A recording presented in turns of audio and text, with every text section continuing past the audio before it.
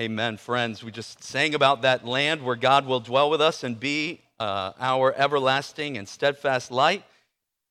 We have an interesting passage today that's going to foreshadow that reality. But before we open God's word together, I want to pray for us one more time briefly. Let's pray.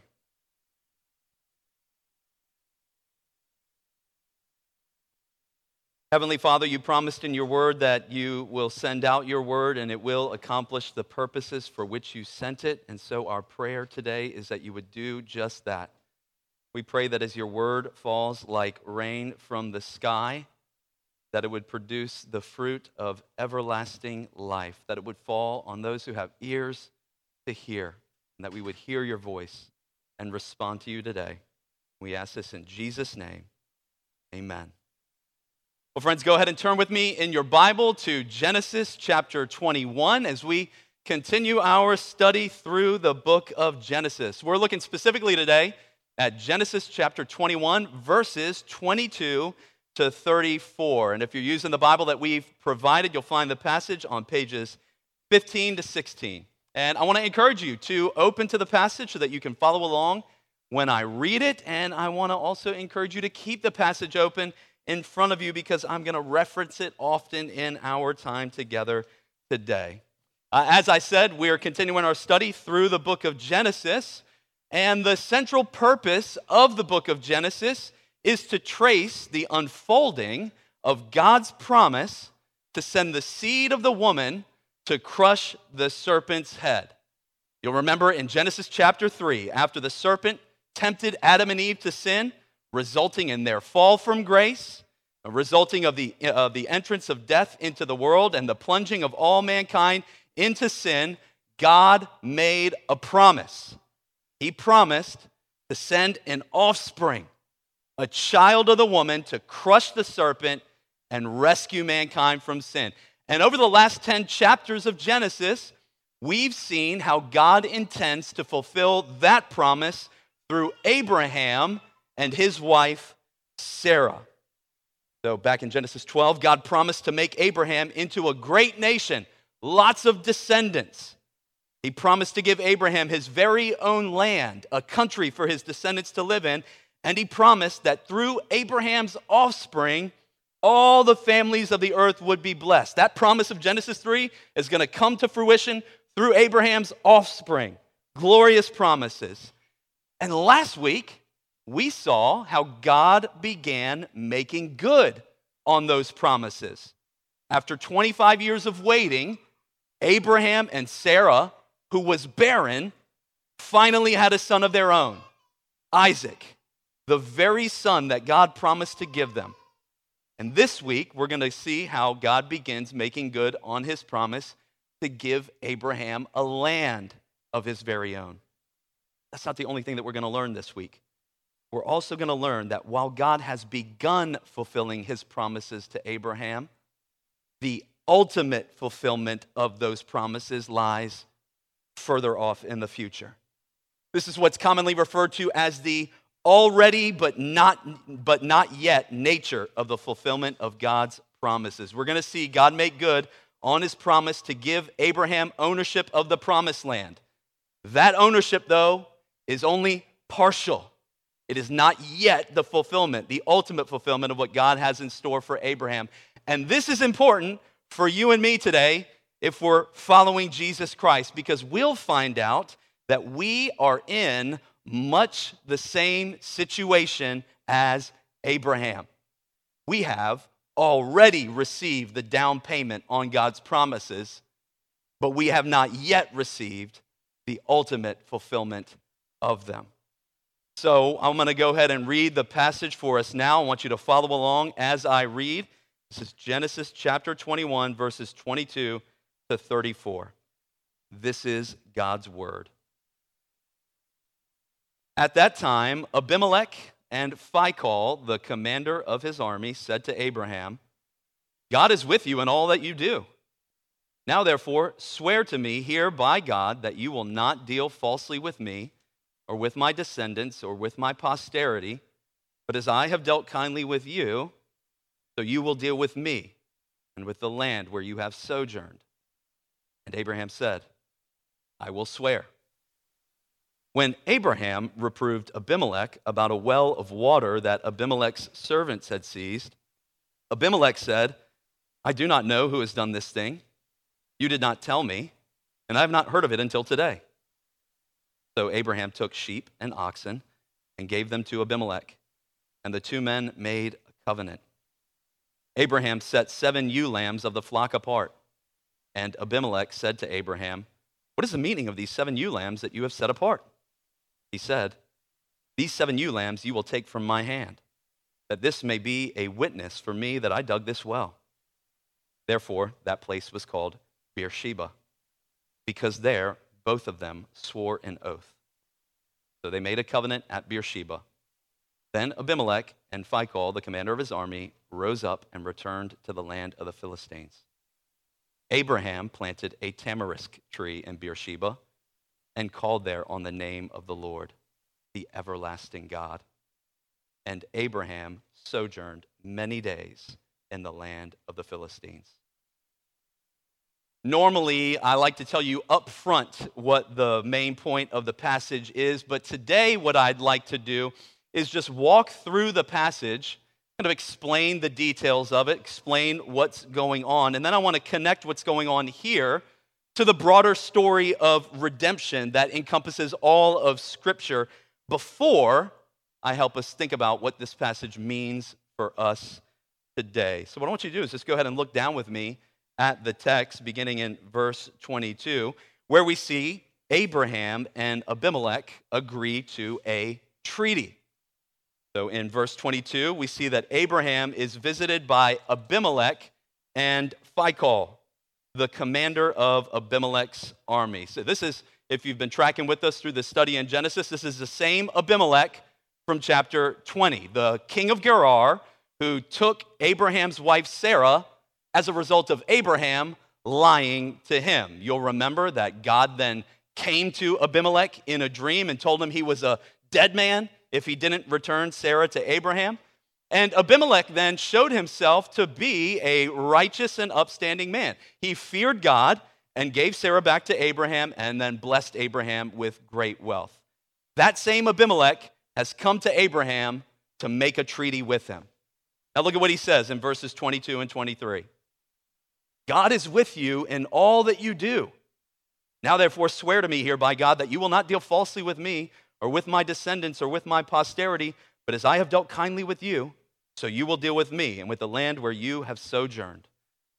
But right, we just need to take a step back and remember the great promises that God made to Abraham back in Genesis chapter 12. Some astounding promises, right? He promised him innumerable descendants who would become a great nation. He promised him his own land, and he promised to bless the nations through him. And pretty much everything after chapter 12 shows how God kept those promises to Abraham, right? We even saw last week how God kept his promise to give Abraham a son through whom he would have innumerable descendants. We've seen how Abraham has been a blessing to the nations when he defeated the Mesopotamian kings who were wreaking havoc on the people of Canaan. And this week we'll see how God keeps his promise to give Abraham land. I say all of that because one of the other promises God made to Abraham was that he would make Abraham's name great. I will make your name great, and you will be great among the nations. Abraham would become powerful and influential, a man that other people regarded as great. And it's clear from this passage and from the very first words out of Abimelech's mouth that God has kept that promise, right? God is with you in all that you do. Even Abimelech can see how God is making Abraham great. And you also just need to take a step back and think about the fact that when people make a treaty, usually it's the weaker party approaching the stronger party in order to make some treaty with them so that the stronger party will agree to be kind to them or to offer them protection or whatever it is that they need. And here you have a king coming to Abraham and saying, let's make a treaty together. You be kind to me and I will be kind to you. Abraham is a force to be reckoned with. And Abimelech recognizes that, right? That's why he says God is with you in all that you do. And so he makes a treaty with him. And the treaty is really straightforward. Don't deal falsely with me. Right? We have to assume, though, that when Abimelech said this, you won't deal falsely with me, that Abimelech maybe said this with a raised eyebrow, right? Like, remember how you lied to me about Sarah, right? We're not going to let that happen again, are we? Right? Don't deal falsely with me, even though you already did.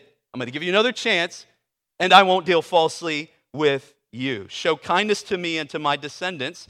And in verse 24, Abraham agrees. I swear, I will do it. And it seems, as we continue looking at the passage, that Abraham thought this was an opportune time to address another matter with Abimelech that he was upset about. Go ahead and look at verses 25 and following. In verse 25, it says, Abraham reproves Abimelech. Kids, any of the kids here tell me, what does it mean to reprove another person? What do you think it means? Raise your hand if you think you know.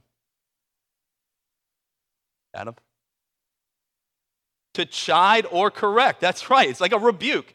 Abraham rebukes Abimelech, right? It means he confronted him. Apparently, what had happened is that Abraham had dug and built a well of water for his family and his flocks, and some of Abimelech's men came along and took control of it from him. And in verse 26, Abimelech responds and basically pleads ignorance, right? He says, this is the first time I'm hearing about this. I haven't heard about this matter before, and I don't know who did it. And in verses 27 to 32, we see that on top of the treaty they made in the first couple verses, they also make a covenant. In verse 27, Abraham takes sheep and oxen, and the two men make a covenant. But what about? What was the point of the covenant? Look at verse 28 and following. Abraham sets apart an additional 7 ewe lambs. Those are young female sheep. And in verse 29, Abimelech is like, what's up with these lambs? You already gave me sheep and oxen. And Abraham's like, I'll tell you what's up.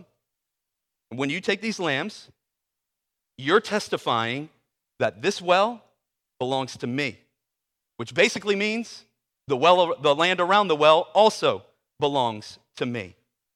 And Abimelech obviously takes the lambs. And so Moses tells us that as a result, that place was called Beersheba, because there they swore an oath. You may have a note in your Bible that says Beersheba means place of the oath, the covenant that was just made, or place of the 7, referring to the 7 lambs that symbolized the oath.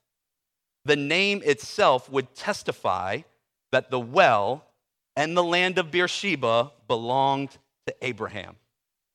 And after the treaty and the covenant were made, Abimelech and Phicol returned to the land of the Philistines, or Gerar, where Abimelech was king. And after they leave, Abraham plants a tamarisk tree and worships the Lord. Those are our verses. Let's pray. Kidding. We're going to keep going. We want to understand what this means for us, right? Now, why, after this meeting, does Abraham worship the Lord? What is it about this meeting that causes Abraham to commemorate it with the planting of a tamarisk tree and then calling on the name of the Lord? You have to come to these verses when you read them. You have to admit, this is an underwhelming story. This is really, I just do not get what is going on here. And it's especially underwhelming when you consider the grand scheme of the larger section having to do with Abraham from chapter 12 and all the way through to 24 and 25. I mean, you think about what we've already seen and how awesome some of these chapters are, right? You have God's first calling and promises to Abraham in Genesis 12.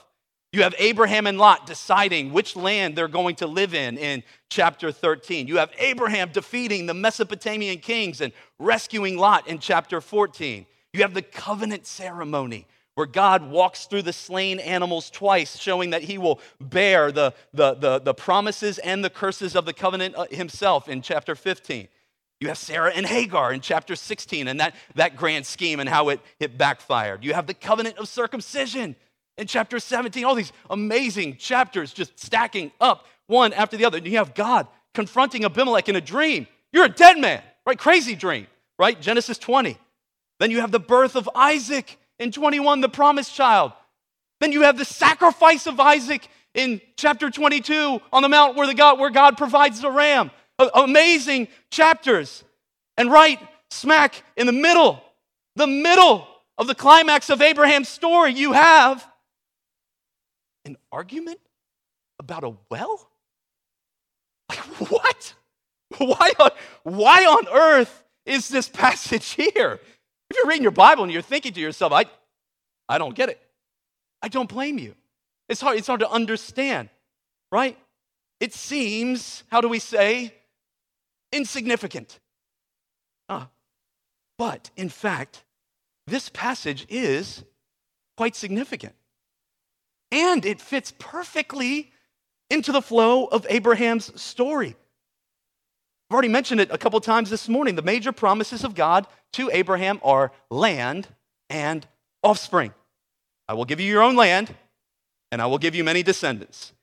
In the previous passage, we saw how God kept his promise of offspring by giving Abraham a son, Isaac, from whom the nation of Israel would eventually come. Promise of seed, check. And here, where Abimelech covenants with Abraham to give him the well and the land of Beersheba, he is giving Abraham ownership of a portion of the promised land. Promise of land, check. And Abraham worships God not only because God has kept his promises of land and seed, he worships God because he knows that the way God has already fulfilled the promises will be far surpassed by a greater fulfillment that is yet to come. He knows that with the down payment of Isaac that he already possesses, he will one day yet have many descendants, more numerous than the sand on the seashore. And he knows that with the down payment of the well and the land of Beersheba that he already possesses, he will one day yet possess the entire promised land. The well and the land of Beersheba are God's down payment to Abraham. I will do everything I have promised to do. I gave you a son when you couldn't have a son, and many descendants will come from him. I have given you a well and the land, and it may not look great right now, but it will be glorious in its ultimate fulfillment. I will do everything that I have promised you. And we learn that Abraham's expectations that God would fulfill his promises were not misplaced. Right, you keep reading through the rest of the Old Testament like we did this morning. Kesed read Joshua chapter 3. God would go on to make Abraham's descendants more numerous than the sand of the seashore, and he would go on to give Abraham's offspring all of the promised land. Think about Joshua chapter 21. After Israel has come into the land, they've defeated all of their enemies. Joshua chapter 21. Thus the Lord gave to Israel all the land that he swore to their fathers, Abraham, Isaac, Jacob. Not one word of all the good promises that the Lord had made to the house of Israel had failed. All came to pass. Every single one of them. Yeah, do you know what the drumbeat of our last 10 sermons in Genesis has been? God will keep his promises. Every week it's the same point. God will keep his promises. You can trust God to keep his promises. I've been trying to figure out different ways to say the same thing over and over again. God will keep his promises. That's what the point of this one is again. We're going to look at some other things that we can think about as well, but this is it. God will do what he said he would do. God will give you the entire land, and he's starting by giving you a well in the land of Beersheba, and it will come to pass. The nation of Israel experienced the fulfillment of God's promises, and yet, Israel eventually lost the land because of their persistent sins. That's the story of the rest of the Old Testament. God cast them out of the land of Canaan that he had promised to them and sent them into exile. And though a remnant returned to the land in the books of Ezra and Nehemiah, and to those people, God sent prophets to that remnant with glorious promises that he would bring his people to an even greater land. And that he would do that through his Messiah, who was coming to crush the serpent and rescue mankind from sin. So even when Israel, the remnant of Israel, came back into the land of Canaan, God said, there is a greater land coming, and there is a person coming, the Messiah, the one who I've appointed to crush the serpent's head and rescue you from sin. He is going to bring you into an even greater land, that this land that was flowing with milk and honey is only a foreshadow of. And God kept his promise there as well by sending his son Jesus, the son of Abraham and the seed of the woman, who was born in the promised land, but came to bring us to the true promised land by crushing the serpent, by defeating sin and death and Satan and hell on the cross, by dying and being buried and lying in the grave for 3 days, and then rising again from the dead and saying to all people everywhere, repent of sin and trust in me. And those who trust in me, I will give you the good deposit of the Holy Spirit as a foreshadow that every promise I make to you and the land that I am going to create for you and the land that me and the Father are building for my people, I will eventually bring you to. That is what Christ is offering to all today, and that is the promise that you have to rest your life on if you are a believer. All of God's promises in Christ will come true to you, including the promise of a land of your own, where you will dwell with God forever. That's what God taught us in the New Testament. He taught us that the promised land of Canaan, here pictured in Genesis and throughout the Old Testament, is a shadow and a type of the true promised land that God was preparing for his people. In his Sermon on the Mount, Jesus said, "Blessed are the meek, for they shall inherit the earth." See, Jesus looked forward to the day when God's people would inhabit the whole earth and not just the land of Canaan. And it seems even that in the Old Testament, Abraham knew that was the case, because the author of Hebrews tells us that Abraham wasn't looking forward to receiving the land of Canaan. But by faith, he knew that God had an even greater land in store for him. The author of Hebrews puts it this way: by faith, Abraham went to live in the land of promise, as in a foreign land, living in tents with Isaac and Jacob, heirs with him of the same promise, because he was looking forward to the city that has foundations, whose designer and builder is God. By faith, Abraham knew this well and Beersheba, this isn't it. Even the whole land of Canaan isn't what God has in store for me. God has in store for me a city that he's building for all of those who love him. Abraham knew that the well of Beersheba was a down payment, not just on the land of Canaan, but on the new heavens and the new earth. That is yours by faith, Abraham. He knew that though God had given him a down payment on his promise of a land, he had not yet given him the true fulfillment of that promise in the new heavens and the new earth. God had already fulfilled the promise of the land, and at the same time had not yet ultimately fulfilled the promise of the land. And as a result, Abraham, even though he now possessed land in Canaan, was still a sojourner, waiting for his true home. You see that even in the passage. Notice the emphasis in the passage on Abraham's status as a sojourner. Look at the end of verse 23. Abraham points out that Abraham was a sojourner. Then again, at the very end of the passage, in verse 34, even after he's come to possess the well in the land of Beersheba, he is still a sojourner. He sojourned many days in the land of the Philistines, which was in the land of Canaan. Here you have the picture, and this is where it starts to get real for you and me today. So if you've been checking out, this is where I want you to check back in. Here you have a picture of the man of faith who was made righteous through his faith in God's promises, who has received a down payment on God's promise of a land, and yet remains a sojourner as he awaits the ultimate fulfillment of this promise in the new heavens and the new earth. Friends, if you have trusted in Jesus Christ, this is the same position that you are in today. Though God has already saved, justified, and forgiven you, though he's already brought you into his kingdom, you have not yet received the fullness of the salvation that God has planned for you.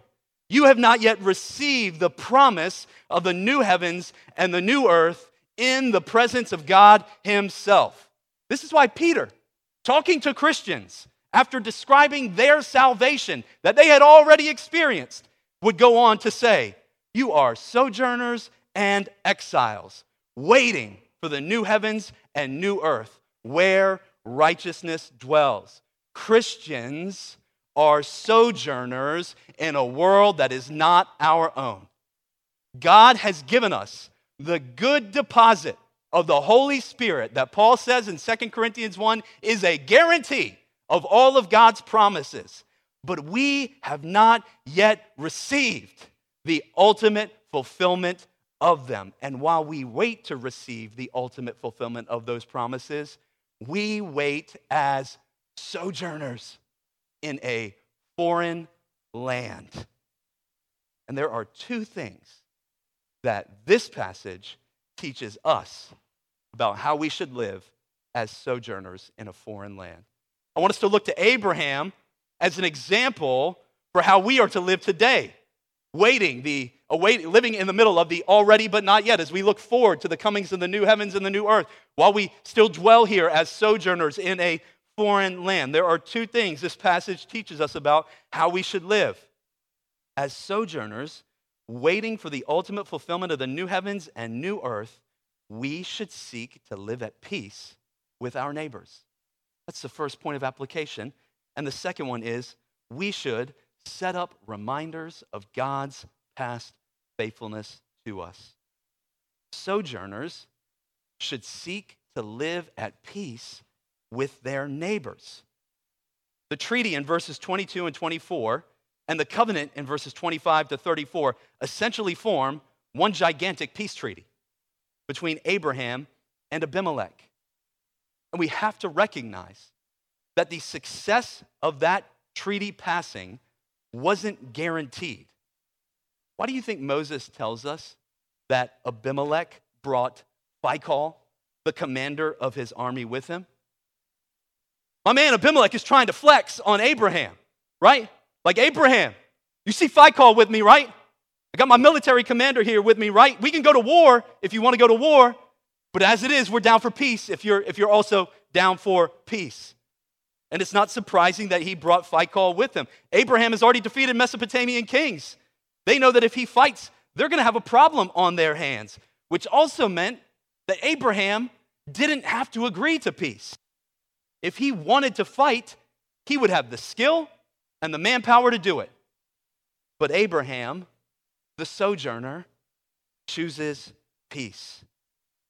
Abraham was to be an example to the nation of Israel. Later in Deuteronomy chapter 20, before the nation of Israel enters the promised land to take possession of it, God tells them, before you go to battle with the city, offer them a peace treaty. And if they take it, you live at peace with them. Right? God's people are not to be a war-making people. We are to be a peace-making people. Blessed are the peacemakers, for they shall be called sons of God. Hebrews chapter 12, verse 14. Strive to live at peace with everyone. That word everyone really clarifies things for us, doesn't it? Right? In all of your relationships, in your home, in the church, in your workplace, in your community, and so on, you and I are to strive to live at peace with everyone. And as sojourners, we seek to live at peace with everyone because when we do that, we're giving people a glimpse of what life in the new heavens and new earth is going to be like. It will be a place where interpersonal peace reigns. Now, I know that some of y'all will vehemently disagree with me on this. Some of you may even throw things about what I'm about to say, but I want to call you to peace based on Abraham's example. But one of my favorite things about going to the movies is watching the previews. I love movie previews. I love seeing what movies are on their way, and now there's a lot of bad stuff out there today. This is more when I was younger and was going to the movies regularly, kind of looking forward to the movies that were coming as I was growing up. But I loved seeing what movies were on the way, right? I love how hyped they get you for the movie, right? They cut and splice the best 2 minutes of the movie into one single preview so that you think, wow, that entire movie's going to be amazing. It doesn't turn out that way, right? But you start to think, this movie is going to be amazing based on that preview. When sojourners pursue peace with their neighbors, we're giving people a preview of that world to come. People should want to see that new world based on the way that we pursue peace in this world. Not only that, but unlike movies, which are more often going to fail to live up to their preview than not, the peace of the new heavens and new earth will far surpass any peace that we experience in this life. I mean, you just think about what's going on in our world today. And the lack of peace that afflicts nations, states, counties, cities, towns, homes, and people. From the greatest to the least, there is a lack of peace in this world. But in the new heavens and the new earth, peace and justice will reign. And when you seek peace with your neighbors in this world, we're giving people a preview of that world to come. Telling people what our God is like and what life will be like. And I want you to think about striving for peace in 2 different categories. Let's call them reactive peace and proactive peace. Striving to live at peace with everyone looks like reacting favorably to requests for peace. Abimelech asks Abraham for peace, and Abraham reacts or responds by saying, I will live at peace with you. There will be times where you are in a position in life to react to a situation, and how you react to that situation will determine whether there is peace or not. The most obvious example is when there are situations in which you are the offended party and somebody comes to you seeking forgiveness. You can blow the situation up by responding in anger, or you can strive to live at peace by forgiving. Kids, I want to especially help you think through this, right? If you're at home or at school, and let's say one of your siblings or one of your classmates, you're doing something to them and they say, will you stop? One of the ways that you seek peace, reacting to their request for peace, is by stopping doing what they are asking you to stop doing, right? Make sure that you always stop. Most fighting amongst kids happens when one kid says stop and the other doesn't stop. Doesn't say, I will stop, right? But we want to be the type of kids who are peacemakers. Leah coined a phrase in our home that when somebody says stop, you're supposed to respond, yes, I will honor your request. She even has to say it to me sometimes. I'm like, yes, I will honor your request. This is really simple, right? It's a really simple instruction, but it's also really hard to do because we are still at war with the flesh. Kids, I want to help you think about that. If you have people in your life this week, siblings maybe, who say, hey, stop, they're requesting peace with you. And you can follow in Christ's footstep by stopping. But there will also be times where you need to proactively seek peace. That's what we see happen in the second part of the passage. Abraham proactively takes the opportunity to seek peace by addressing a wrong that had been done to him. Right? The book of Proverbs is amazing. One of the things that it tells us is that it's to a person's glory to overlook an offense. And indeed, it often is to a man's glory to overlook an offense. But it's also the case that striving for peace at times looks like addressing wrongs that have been done so that true peace can exist. That's the difference between peacekeepers and peacemakers. Peacekeepers just sweep everything under the rug, including their own anger and bitterness, and they never speak up. Peacemakers use discernment to determine which things should be swept under the rug and which things should be addressed for true peace to exist, right? Christians are not commanded to avoid conflict at all costs, but to engage in it in a particular way. That is, in a peaceable way. And we engage in it by peaceably pointing out the wrong that was done and working together with the other party involved to address it. So maybe another church member has sinned against you or displays a pattern of persistent, maybe not sinful, kind of unloving behavior that you're not sure is sin, but it's definitely hurting your relationship with them.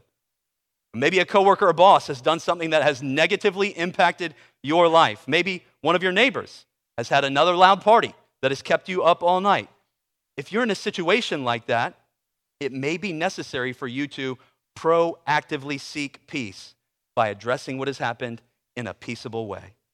If you're in a situation like that and you're wondering whether you should go to the person, overlook it, or address it, get input from other members of the church. Talk with one of the elders. We're happy to help you think through that. And I also want to say that all of us are going to regularly fall on one side or another. Some of us are prone to confront about everything, and some of us are prone to overlook everything. If you're the person who confronts over everything, my encouragement may be to you to kind of pull back on that a little bit and maybe overlook a little bit more. But if you're the type of person who's prone to overlook everything, maybe just get walked on top of, walked all over, my encouragement to you would be to seek peace by addressing the wrong done to you in a peaceable way, right? Christians are to be peacemakers. But as sojourners, we also have to recognize that in a fallen world, peace isn't always possible, right? In Romans 12, Paul says, if possible, live peaceably with all. Sometimes it's not possible, but that shouldn't stop us from pursuing it. And whatever is preventing us from obtaining it should drive us to long more and more for our true homeland. Sojourners should seek to live at peace with everyone. And second, much shorter, sojourners should set up reminders of God's faithfulness to them. Notice again what Abraham did in verses 33 and 34.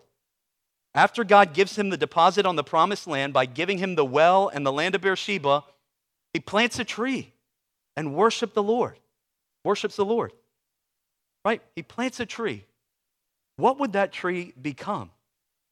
It would become, in the years and decades ahead, a reminder of God's faithfulness to Abraham. So even after Abraham dies and the nation of Israel sees that tree in Beersheba, they can say, God is keeping his promises to Abraham. It's a reminder of God's faithfulness to him. And it's doubtless that Abraham would need to be reminded of God's faithfulness because of all that's going to happen in his life. In a few weeks, we'll see that Sarah will die. And Abraham himself will die without ever seeing the ultimate fulfillment of God's promises to him. All of which would cause the normal believer to start doubting. Is God going to do what he promised?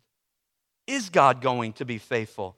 And the tree that he planted would serve as a reminder to him, a reminder of God's faithfulness in the past, giving him confidence in God's faithfulness in the present, and certainty that God would be faithful in the future. Every time he saw the tree, he would remember that God keeps his promises to his people.